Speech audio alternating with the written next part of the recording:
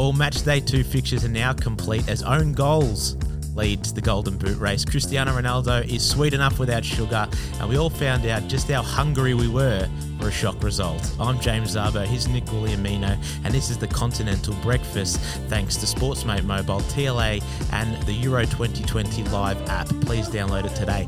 Nico, in the audience's most important mental meal of their day, we will scramble over some highlights, toast some lowlights, and serve up whatever's left over. Nico, I want to ask you this question. What's bigger, your excitement for the tournament or your caffeine intake? Yeah, well, Jimmy, it's hard to beat the old coffee consumption at the moment. It's the only thing I'm running off, to be honest. It's been... Oh, mate, especially with the 11 PM games gone here in Australia. So that's right. We're now at 2 a.m. and 5 a.m. It's been some long nights, but it's been exciting. It has been. I wanted to know, Nico, from match day 2, who was your hero? My hero was Andrei Yarmolenko, the Ukraine man, the national hero for Ukraine. And, you know, they were going into this game against North Macedonia needing to win. Obviously, they lost that game previously against the Netherlands, the 5-goal thriller. Yep. You had it as your game of the week last time. And Yarmolenko did score in that one, but, you know, they were going into this game needing to win to keep their chances alive. And he did grab that goal and assist. He was the architect in the first half. And obviously they went on to win 2-1 thanks to his goal contributions. But just the ability to, you know, the pressure's on his shoulders with these types of players, being the main man for the team, stands up when his country needs him. And thanks to him, Ukraine are now sitting in second. They're in the driver's seat in Group C, level on points and goal difference with Austria in third. And that's obviously their next opponent. So that's going to be a massive game. Yeah, well, you said thanks to him. Like I said last week, not all of the Ukrainians love him. I said half love him, half thought he was overrated. After his performance now, I think they all love him. What is it, 2 goals and an assist? Yep. He didn't score in 15 appearances for West Ham, but I think the international football, you know, you get the best out of him. I liked his, did you see his post-match press conference? I did. Yeah, with the Coke bottle. So he said, you know, obviously Ronaldo's been putting these aside. He put Coca-Cola in front and Heineken and said, guys, call me.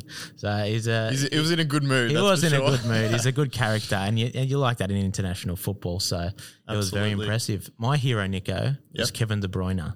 Now, this performance was insane. Now, this was obviously it's an emotional day for Denmark, who were trying to do it for Eriksen, and it was their first game back after that incident.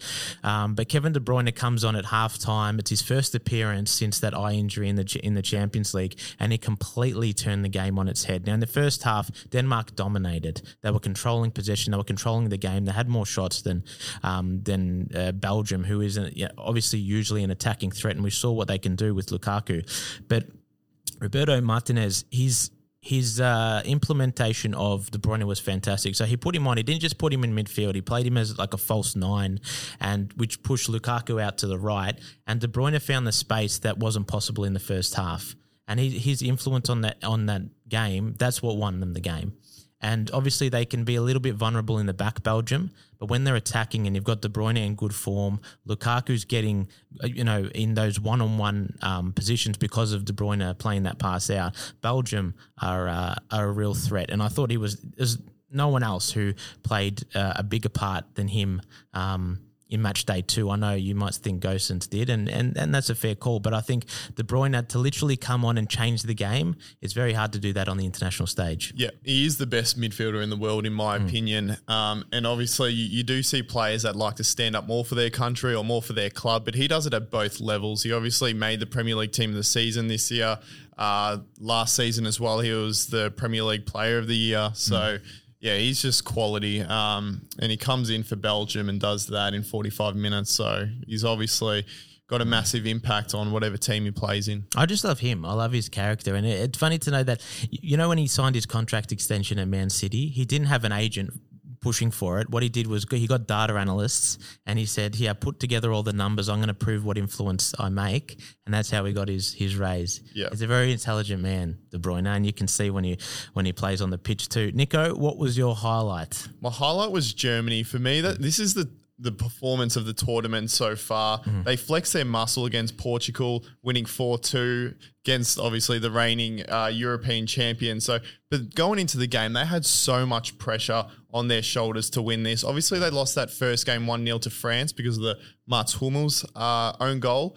So they go into this game needing to win. Their confidence would have been shot, but they had no time to feel sorry for themselves playing after losing to the world champions. They go up against the reigning European champions, and they couldn't really afford to grab anything less than the 3 points. And to add to that as well, they go 1-0 down early because of the Cristiano Ronaldo goal. So you could imagine how flat they would have been. But the quality in their side, obviously still a few players from that 2014 World Cup. They stood up when they needed to. They picked themselves up, scored 4 unanswered goals, and twist and roundabouts, they get 2 own goals of their own. Yeah. And to take the lead. And Robin Gosens, mate, the Atalanta man, your man, grabbing a goal and an assist, but also being involved in all 4 goals. Of them, yeah. It was unbelievable. But it was just a great all-round performance. And all of a sudden from, their hopes were almost shot after that first loss to France. All of a sudden, it puts them in the box seat to progress. And with Hungary, their next opponent, you'll be backing them. You'd be back in Germany, and the fans are not used to. I think, and you hear them speaking about this. I'm not just trying to make it up, but German fans would go to the stadium usually saying, they expect the team to perform at a high level. This is the first time they're like, we've got to push them over the line. We've got to get behind this team. And they really felt it after. And like you said, going down 1-0 early on, and they've been saying we're working on our set pieces. That's our biggest threat. And then they cop a goal from one of their set pieces on the counter.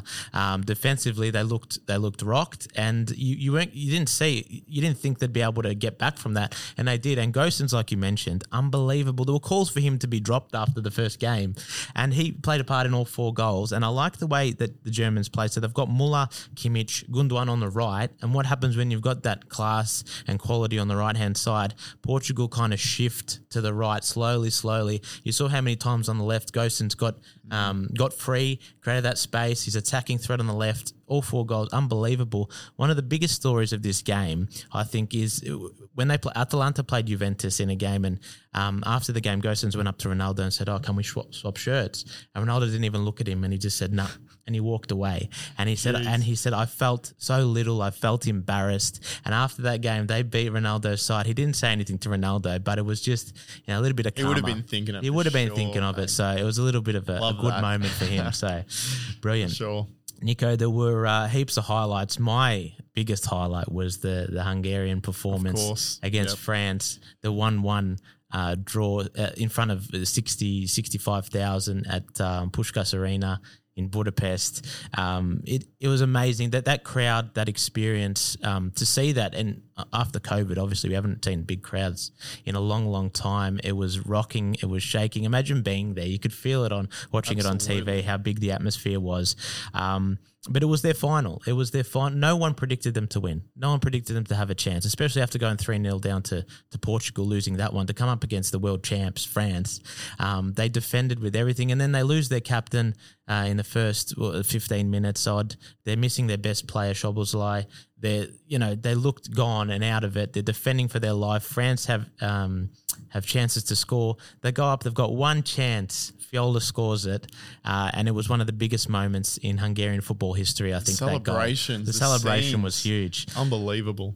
Galassi was amazing in goals. They held on in the second half. Obviously, the goal was coming. It was a disappointing goal to concede as well, because the 2 defenders allowed it to bounce, and when you allowed it to bounce deep in defence like that, anything can happen, and they were always going to score France. But to hold on for a draw was tremendous. And just to add, this is a nation who not that they expect greatness, but they feel like it's just around the corner. And we know in the 1950s, Hungary were the most dominant side in football, in world football. They went on a 30-match undefeated streak. They went to the World Cup final against West Germany, 2-0 up, and they lose. He's going to get a bit emotional. No, Jimmy. you hear about it. You hear about the magical Magyars and Adjad Puskás, and how big this team was and the nation was. And now this is a brilliant moment for that nation. and they'll probably go and lose to Germany because it is in Germany, but you never know. But they made the story about themselves, which I love. Obviously, France being the world champions, they lose. A lot of the attention usually goes towards, the losing teams if they're one of the big sides. But, Hungary made it about themselves. The headlines was all about Hungary and how good they were and, what it meant to the supporters, the country. So it was really great to see. It was good to see. Nico, plenty of highlights, a few lowlights. What was your biggest lowlight from match day talk 2? About disappointment with France. My lowlight was Spain. Obviously, it's been about 10 years since their golden generation, but they're 2 games into the Euros now, and they've got another draw. They've got 2 draws to start the tournament, this time against Poland, following on from their draw against Sweden in the first game. These are games they should be winning, Jimmy. They're sitting third now with 1 game to go in the group stages, 1 point behind Slovakia, who is their next opponent. So they have to win. A draw won't be enough. It's just disappointing to see some of the players, the big names. Alvaro Morata, your man as well. Disappointment. He's not my man anymore. He's just having a nightmare tournament. He didn't bring his shooting boots at all. I'm not sure if he ever does, to be honest. But Gerard Moreno as well, missing the penalty, the crucial penalty. Nothing is just going right for them at the moment. Nothing is. No. The journalists and the pundits in Spain are saying this is the worst Spanish side they've ever seen. They're not afraid to let their feelings show. It looks really bad. I mean, the way they're playing, a few players have come out and said they don't really enjoy the way they're playing. They're over-possessing, they're quick passes. It's not the speed and let's attack. It's over-possessing the football. The tiki-taka in the places they shouldn't be doing tiki-taka. So it's interesting to see what's going to happen here. They should progress anyway. They might end up with England and anything can happen. We know that tournaments can flip on its head. I mean, France is an example in the World Cup. They didn't start too flash. They end up winning the World Cup. Things can change. But when you're looking at signs, there's not many good signs for Spain at the moment. So not at all. Fair disappointment. Another disappointment. Speaking of Spain, they might face England. England were my biggest lowlight of match day 2. They were a lowlight. Because I was a little bit harsh last week when I said they celebrated a bit too much. They got carried away with their 1-0 win like they always against Croatia, which is fair enough. It was more relief. But to come out against Scotland, if you don't get up for a game against Scotland, I mean, something's missing. Something's not working in that group. And there was those calls that this is a different English side. This is an English side who gets along. They're playing Uno in camp. They're loving each other's company. They come out against Scotland and they looked fatigued. They looked leggy. Harry Kane is not working hard enough, or he's looking like he's lacking confidence. And they had less shots than a Scotland side who on paper shouldn't even be close. Great performance for Scotland. It was fantastic. But you listen to Michael Richards, right, and he's been there. He's been in an English camp, and he said, we've always had good players. We've never had a good team, good chemistry, where people love playing with each other and they think about team first, and you can see that. And it's disappointing because they were calling, after the first match, it's coming home. This match, they booed England off the pitch, the fans. Biggest disappointment. They'll get through the group, but something has to change dramatically. And Southgate, questions have been asked. You know how big the heat is over there on him. He'll have to do something to get a good performance out of them going forward, because I don't see much from England. Well, I put it down to poor management from Southgate, and we don't usually say that often about him. He is a good manager after all, but I don't think he changed the team enough. He went with a similar lineup. Pretty much the same team except for the fullbacks that he did against Croatia. He went with those 2 holding midfielders, and it's fair enough to do that against Croatia because they can hurt you. They've got weapons. But against Scotland, England is a far better side on paper, like you said. They should be dominating. They should be putting the pressure on in attack, and they've got the attacking weapons. They've got the attacking depth. They've got them all there. He changed at the end. He put Rashford on. But the thing was, and he got asked this question, I think, in the presser or a following interview, and they said, why didn't you make the big calls and the big changes? And he said, well, because it's a tournament. We don't need to think for now. So it's like he conceded, this is a draw. We can't win it. Let's just hold on, and we've still got a chance to progress. Now, is that the right move? We'll see in the future if that is the right move. But it's a different mentality, isn't it? Because you'd think with the weapons we've got, let's go and win this. Exactly. And they've got depth. And when you're playing 3 games, a couple within each other, you got 3 days rest between games, switch around the squad. Keep it fresh. You've got Sancho, who could have come off on the bench. Rashford, like you said, Grealish could have started, I think. switch it around a bit, but he didn't. He went with the same team, and it Anything reflected can the happen, though, performance. Nico. We'll see what happens. Early days. That's right. Let's burn the midnight oil, Nico. Tell me what game you're looking forward to in the final match day. There's so many because it is the last game in the group stages, but It's tight and tough. It's been a good tournament. And sorry, I didn't want to interrupt you, but this is a good tournament, especially because we haven't been talking about too many referee decisions. Now, usually the referees take the spotlight because there'll be a huge decision. I mean, there's a few ones we disagree with, but they haven't really stolen the spotlight. So I've been happy with how they've been going. So have I. But yeah, I think the two games in Group F, which is that group of death, both games are being played at the same time, Portugal versus France and Germany versus Hungary. All four teams are still a mathematical chance to progress. So France first versus Portugal third, and then you got Germany second versus Hungary fourth. But, they're all within a couple of points within each other, and there's infinite possibilities of how this plays out. So, get your popcorn and your coffee ready because it's a 2 a.m. start here in Australia. That's going to be a thrilling night for sure. It will be a thrilling night. I've got question marks over Portugal, especially the way they're defending. There looks, I don't know, they do look a bit burnt out, I feel. I don't know what it is. There was a stat that showed how many games they've played since, May last year, and there's been a big overload, and they don't have the depth, Portugal, in my opinion, especially down back. So it'll be interesting to see what they can do against Germany. My one I'm looking forward to is Slovakia and Spain. Now, Spain have to win. They do. They can't afford a draw. This is huge. This is huge on the nation. Yep. The whole nation. We know how big football is over there. They're not going to be forgiving if they don't get a win here. An embarrassment for the country. The Slovaks, they beat Poland. They lost 1-0 to Sweden, but anything can happen. So Slovakia can go through if they beat Spain, and Poland will go through if they win. Anything could happen. You wouldn't put it past them getting the job done against his Spanish side. So it's one I'm definitely confidence looking forward to. Confidence is a massive thing. It is. Both sides. Yep. And confidence from you as well. This is a good performance. Thank you, Jimmy. I hope I can back it up because I've got an interview with the one and only Michael Zapponi coming up after this. It's all I've got time for from me and Nico, but stick around for that.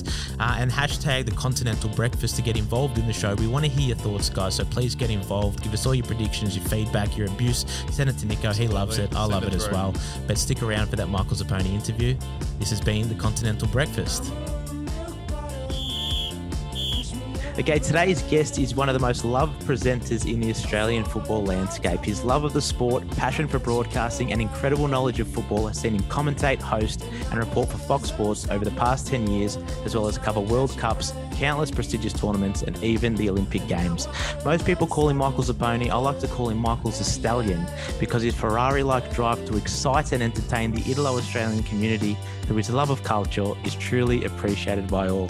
It is my great privilege and pleasure to introduce Zappers to the Continental Breakfast. How are you, mate? Oh, that's brilliant. Thank you. That's the best intro anyone's ever put together for me. So thanks so much. No, you deserve it, Zappers. There's a lot of football going on, mate. Not just the Euros. Obviously, the Socceroos are playing too. Copa America. You never miss a minute. How's the last couple of weeks been for the body clock? Yeah, it's tough, isn't it? You have to pick your battles. I think Optus Sport's doing a great job, and you can catch up with mini matches and highlights in the morning. So you can't stay up and watch every single game, unfortunately. But I've chosen to watch the Italy games, obviously with my Italian heritage, and they've been super impressive. And what I love is that a lot of people are surprised by Italy, but those who've been following the Italian national team since Mancini took over realise that, this is something special and it's been coming for some time. And it's interesting talking to the casual observer and reminding them that, in 2018, Italy weren't at the World Cup. And I'm still surprised when you say those words out aloud. It was such a shock for the football world to not have Italy there in 2018. But what it did mean was a massive rebuild and a change in coach and a change in structure and a change in personnel. And we're now seeing the fruits of that labour. And Mancini's done a fantastic job. And the way he changed his team against Wales was brilliant. Obviously rotating, freshening up some of his players that had played in the previous two games. And the team that came in against Wales did the job as well. And some great stories in there that that we saw the goal scorer Vecino scoring, and he wasn't even in the squad, of course, when it was first announced. So, he hasn't been scared to name players from teams like Sassuolo and some of the smaller clubs in Italy, and it's been to the Italian national team's benefit. Mm-hmm. Zappers, I'll ask you specifically about the Euro just a bit later. I want to ask about yourself first. I know you don't like talking about yourself much, which is why you went into that stuff about the Euros, but it's great to speak to you, Zappers, sober. I can't really remember what I said to you last time at the wedding when you emceed Dario and Sarah's wedding, and he did ask me to mention that because he loves a shout out, Dario. Yeah. I have a feeling we had a good chat though. You're doing emceeing, you're hosting president lunches, you're taking your son to football training, you're commentating, you're running your own business. What does an average week look like for you? Yeah, it's busy. I don't have many spare hours in the day. Yeah. But when I'm at football training with my sons, I tend to get the laptop out and watch from the car these days and squeeze in some work. But Monday to Friday, I run a PR company, which I set up 3 years ago, and my background was in media and public relations, and I sort of manage that part of my life all the way through, as at the same time managing a football and media career. So really the work I've done in the media has really been something I've always added to my work commitments. So Monday to Friday, I had a Monday to Friday job, and then in addition to that, midweek, evenings and weekends, I was doing my radio and Fox Sports work, and so it's quite hectic. So there's no real set 9 to 5 or Monday to Friday for me. It's really 7 days a week, and at this time of the year when the Euros are on and other big events are on, it's non-stop. It's long hours, but you enjoy it. So it's not a really great answer to your question, but there's no real rhythm. It's that's right. Yeah, you do what you need to do to get the job done. Mm-hmm. Zappers, you grew up in Fawkner, the northern suburbs of Melbourne. You played for Fawkner as well. I think they were called the Azzurri. You wore the blue kits. I think your nonno and your dad would take you to training and games. Is that where your love of football came from? Absolutely. Yeah, Dad's I love my dad, but he's not really sporty. So it was my grandfather was the one that would take me to the games, and my dad would take me to training. My grandfather would go and watch Fawkner play on a Sunday, and that was his outing with his mates. He'd walk to the ground. We could walk together. I was, probably 6, 7, 8, 9 years old at the time, and going with him and with my mates at the ground, and then he hang out with his mates at the ground, and that was sort of how I started to fall in love with the game, and then obviously started playing. And I think under 8s was the first time I played at Fawkner, and back then you're playing on a full size pitch. There was none of this small side football. So you can imagine 7-year-olds running around on a full size pitch. It was mayhem, but. Played for Fawkner and absolutely loved my involvement in the sport. And I was never going to be good enough to play professionally, but, Fawkner was a good community, great club. I lived in the area. And then I continued sort of playing when I went to school, and then I started up a soccer club myself at St Kevin's. I went to school at St Kevin's in the latter years, and set up the St Kevin's Old Boys Soccer Club, and that was in 1999. So they're still going today, which is great, and they play in State League Division 5. But it's a great social club, and I hope that one day my boys can play there as well. So my love of the game, I suppose, goes beyond broadcasting and working in the media. It's at every level. So I tend to get down and watch St Kevin's play a couple of times a year, and it's great to go down there and watch some football as well. Is there the Zapponi Award there at St Kevin's? Is it named after you? It was actually a really nice honour, which was introduced just this year. So so because I set up the Old Boys Soccer Club, they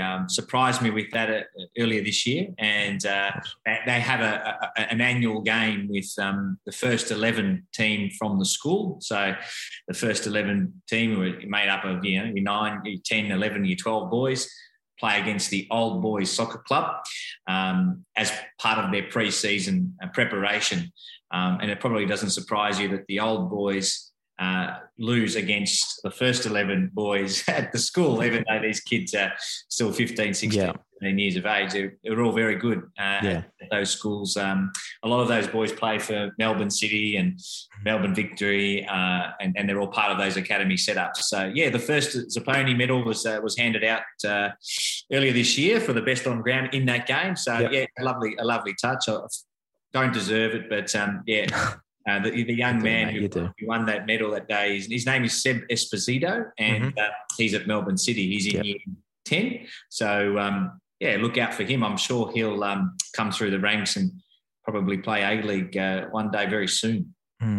Where did that love of reporting and journalism come from then?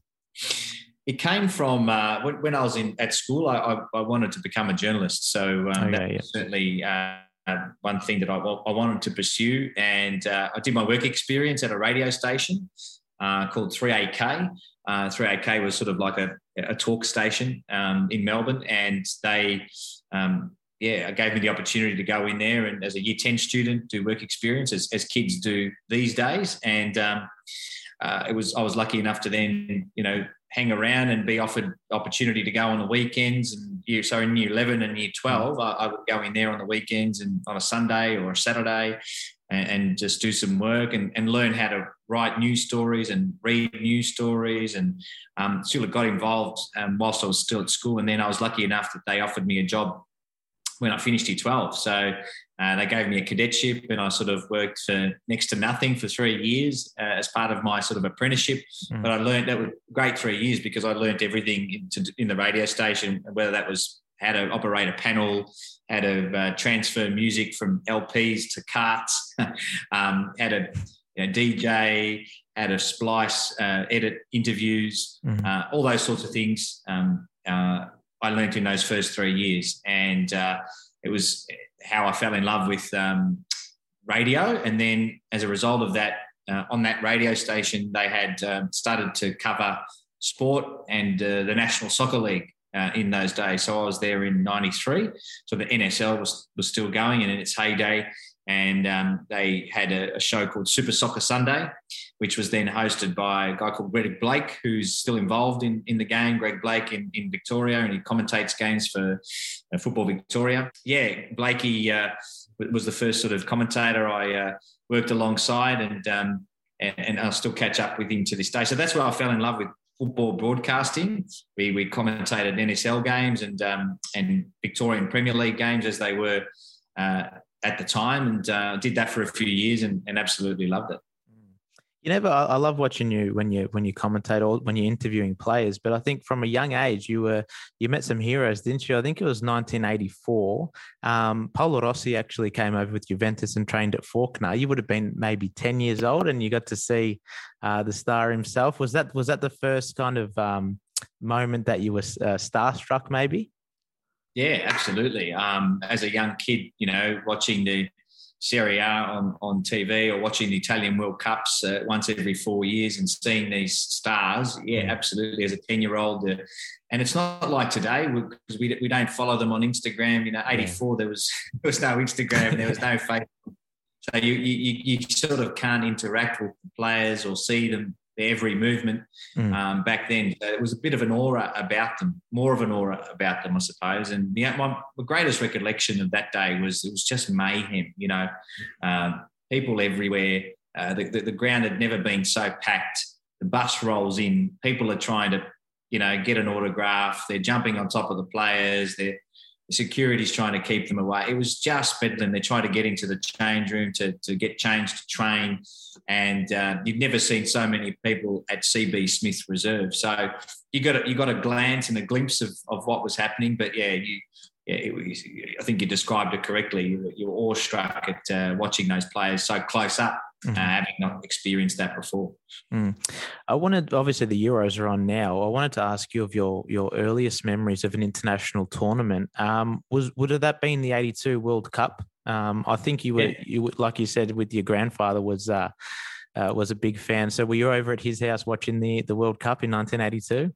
Absolutely. As a 7-year-old, I think. Yes. So, I would have been, 7 years of age. And we would sleep at my grandfather's house, who lived around the corner from us, and gather around the one TV in the home and watch it. I'm not sure if it was SBS or ABC TV at that time, but the vague recollection of everyone getting up and in the middle of the night to watch that final was one of my very earliest memories of watching a big tournament. And obviously Italy winning that tournament was great celebration. And I think my grandfather's obviously passed on now, but one of the things he had in his house, and I think most Italian grandparents had in their house, was that photo of the team, when they line up before the game. And the Italian newspaper Globo put out a special edition, and it was a framed version of that colour photo, and it sat proudly in every Italian's house. And even when we were cleaning out his house, that was still up on the wall. So it was a very special memory. You're a bit young then to celebrate, but how did you celebrate 2006? 2006, I was lucky enough to be in Germany for the World Cup. So I wasn't working as a journalist, but I was there with my mates, and I was doing some work for SEN, the sports radio station there, just doing daily reports, but not commentating games as such. So, it was brilliant. We went there following the Australian national team. So we had a choice, obviously, when you allocate your tickets to follow your team. And being born in Australia, I absolutely wanted to follow the Socceroos. So that was a great Socceroos team. And a lot of Italians or Australians of Italian background had a dilemma, didn't they? When in the round of 16 game was who you would follow. My story was I went to the early part of the tournament, and the packages that were being offered were, follow Australia in the first part of the tournament, and then you go home, because no one expected to go on beyond group stage. But we went beyond that and played Italy in the round of 16. So my trip in Germany finished after the round of 16. So I actually then went to Italy to meet up with my family in Italy, and my wife was in Italy, so I met up with her.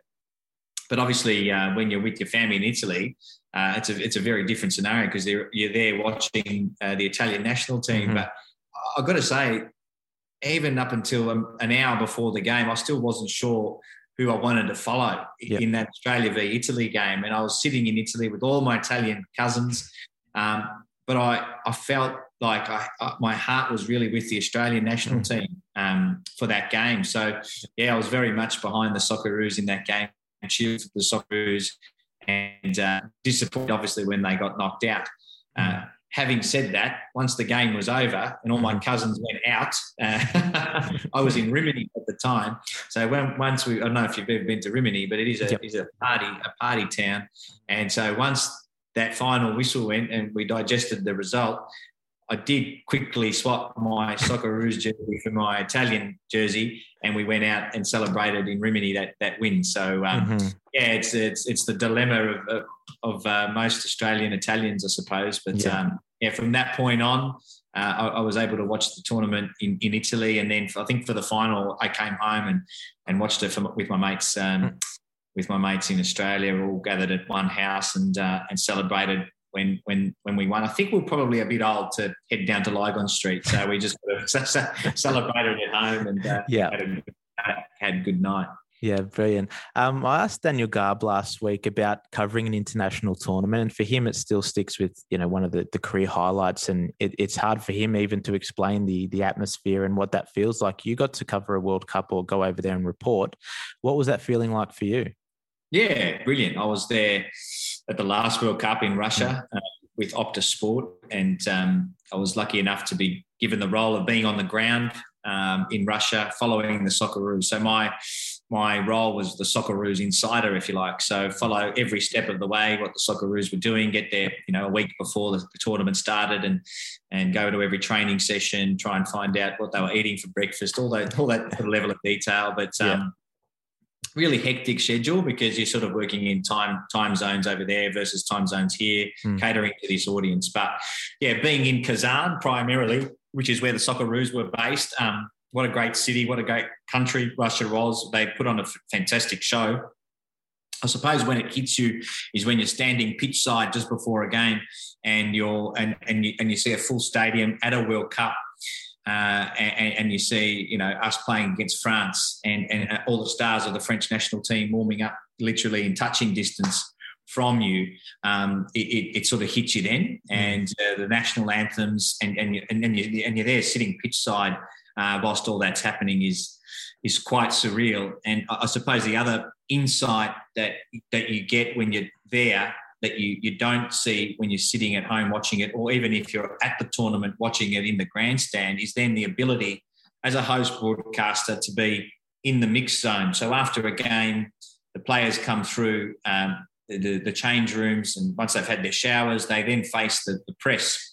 And yes, my job was very much to get the Australian reaction to each game, but then for every one of our opponents, then it was my job to try and find a player that we could talk to, that could speak English, that we could get an interview with. So as an example, Paul Pogba was one that I knew had a good grasp of the English language, playing in England, and we were the network that were able to get a one-on-one interview with Paul Pogba after that game. Oliver Giroud is the other one who obviously played in England. So they're the little experiences, I suppose, that make a big difference when you're covering a tournament. Having that access to those sorts of players in a big tournament is just surreal. We were there when we watched, I think it was France, Argentina. That game was played in Kazan. So I was lucky enough to be pitch side for that game as well. You know, and what a game that was, seeing Lionel Messi and Di Maria scored a screamer.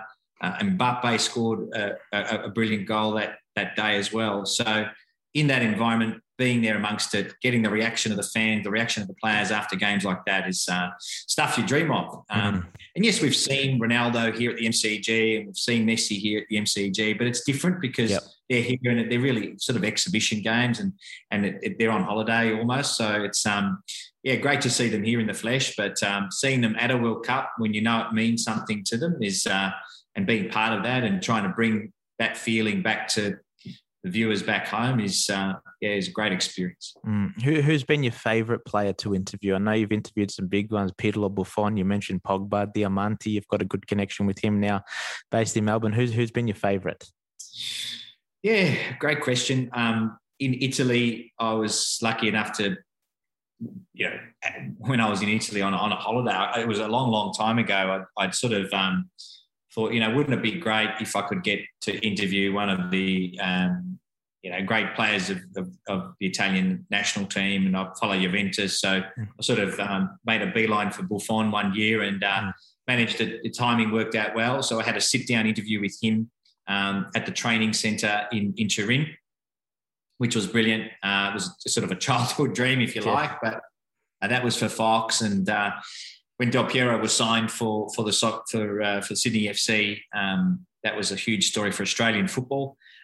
Given my grasp on the Italian language and his lack of grasp of the English language, my boss at Fox said, I want you to sit down with him. Yep. So the first thing he does is, one-on-one interview with you. And I don't think Bozza was too happy, because Bozza's, always after the big stories and the big interviews. But I think my Italian language got me over the line there, and sitting down with Del Piero one-on-one was certainly a highlight as well. And Diamanti's been a really a breath of fresh air for the game here. So they all they're all great.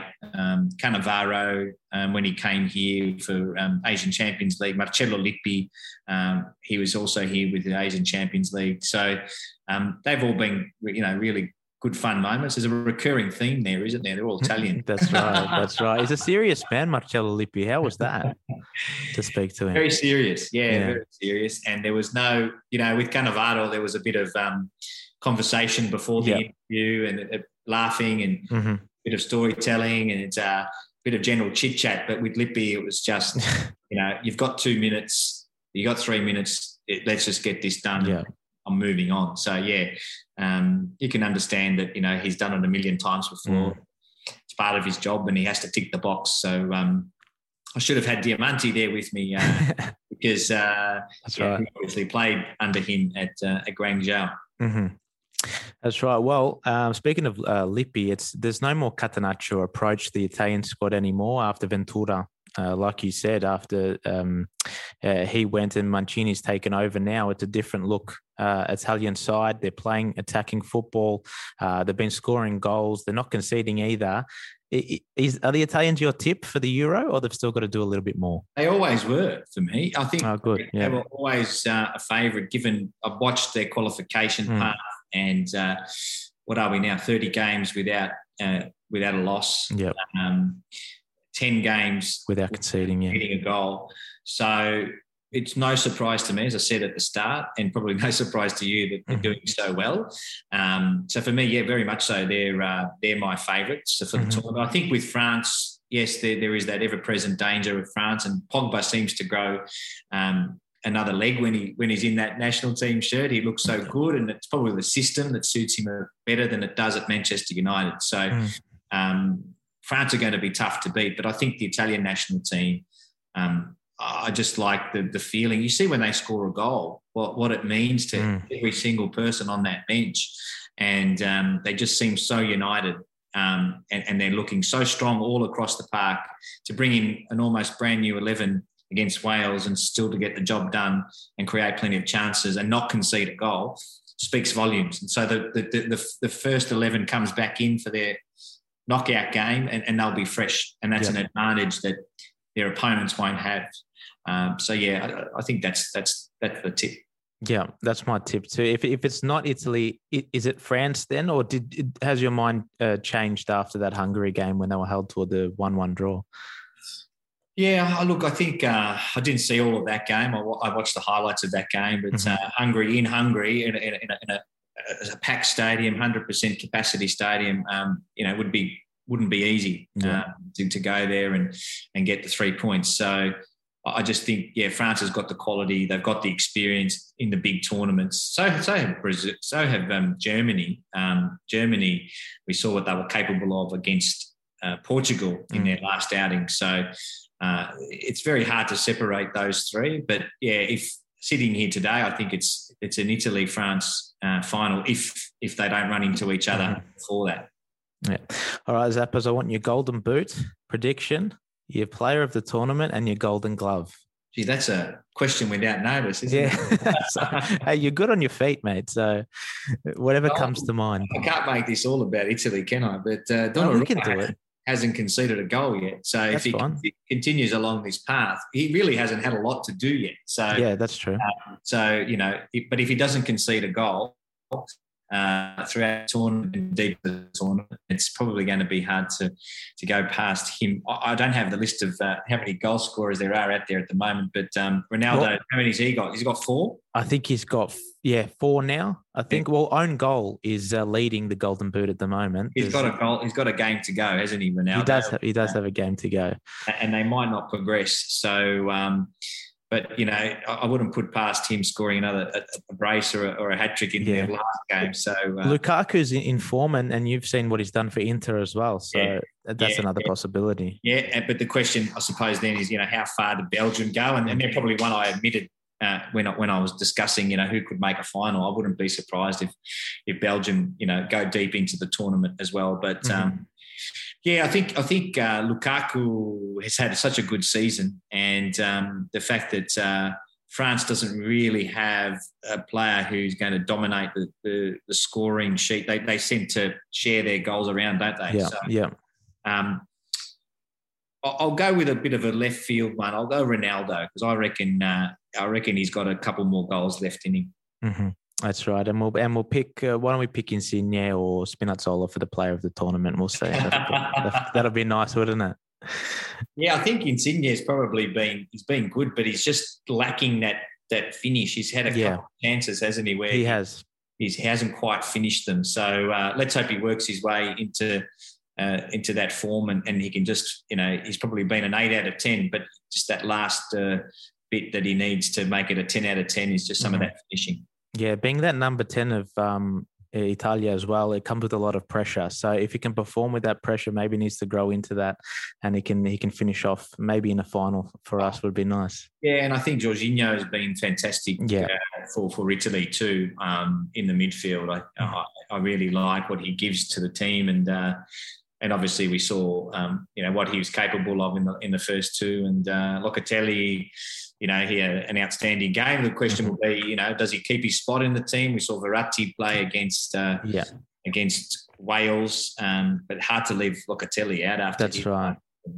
And he played 90 minutes as well, Verratti, so he might need that rest and come off the bench. We'll see. Hey, Zappers, to end off, mate, I asked 10 quick questions to our guests. So the first thing that comes to your mind, you'll answer, okay? Let's do it. There you go. Your favourite breakfast? Muesli. Muesli, healthy, very good. Favourite player of all time who isn't Italian? Ronaldo, only because I'm a Juventus. Good choice, so am I. That's a good choice. Your favourite media football memory, so something you're involved in? Commentating. So I love commentating games. I think that's real fun. And there was one goal in particular that was earlier on in my Fox Sports days was Marcos Flores, who played for Adelaide United, and he scored, a contender for goal of the year. And it was just one of those moments that the Cooper Stadium was full. I was calling the game with Paul Trimboli, who's a legend of the game, and the moment just unfolded before our eyes, and we saw it coming. So we were sort of ahead of the game in terms of the movement of the play and anticipating what was going to happen. And he scored a brilliant goal. And then the call was good. Trimmers was great. And Flores was brilliant. So that, for me, was probably one of my favourite memories in terms of commentating a game on TV. Yeah, that's brilliant. How many coffees a day for you at the moment? 4. That's not a bad number. That's all right. Yeah. Is it after dinner as well? Not at home, but if I'm out, like last night I was at my brother-in-law's house and had dinner, and definitely after dinner, but not Monday to Friday. I tend to have a camomilla after dinner. That's good. Put you to sleep. It's nice. As memorabilia, would you rather have Insigne's boot or Wojciech Szczesny's glove? Insigne's boot. Yeah, I had a feeling. Well, Wojciech Szczesny, Juventus, I try to go that way, but the Italian, it has to come over. Because a lot of people say, look, the boot is very common. If you get a goalkeeper's glove, that's very significant. But no, fair enough. If you could be in any European city right now, where would it be? Rome. Your favourite beer? I live on the Mornington Peninsula, so I'm spoiled with choice here. There are a lot of good local brews, so... But I'll go the Four Pines. The Four Pines Pale Ale is very good. Yeah, I like that too. Who's your least favourite person to interview? Oof, that's a tough one. Least favourite person to interview? Ange Postecoglou. Yeah? Can I ask you why? I get along really well with Ange, but he's so hard to read. You never know what he's going to give you. So you've got to be completely on your toes, especially post-game. Even if he's won a game, you just never know what you're going to get. So you've really got to be prepared for anything with Ange. I don't mean that in a bad way, in a really good way, but you always have to be at your very best when you're interviewing. Yeah. What makes you angry? My team losing. Good. Well, Geelong's been all right in recent times, so you're pretty happy. Good. Juventus has been good. This season. And when Italy loses, that makes me. Yeah, fair enough. Okay, last one. You picked to play for Italy in the European final. Now, judging what people have said about you, it's not too far off. Would you rather score the winning goal in extra time or save the winning penalty in a shootout? Well, I was a very poor goalkeeper in my time. So I played in goals for my adult part of my career when I realised that I couldn't play outfield at a decent level. So for me, definitely saving a penalty that wins the tournament, having spent a lot of time with the gloves on, would be the number one for me. Good answer. I'll do that too. Zappa's absolute pleasure, mate. I can't thank you enough for coming on and having a chat, mate. And hopefully we can catch up for another beer soon. I would love that. Thanks so much for having me on. No worries, mate. Thank you. Speak soon.